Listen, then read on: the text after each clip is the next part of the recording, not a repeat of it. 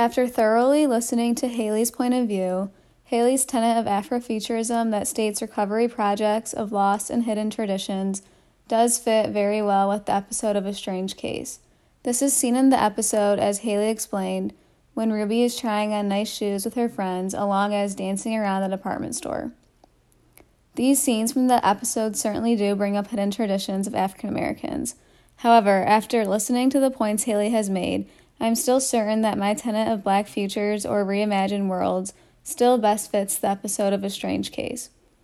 This tenet of Black futures is seen a number of times throughout the episode when we see Ruby shape-shifting to become a part of a white woman's body, which in the end, the element of shape-shifting is not realistic and only brings Ruby back to being an African American. With this being said, Ruby is constantly in a futuristic world.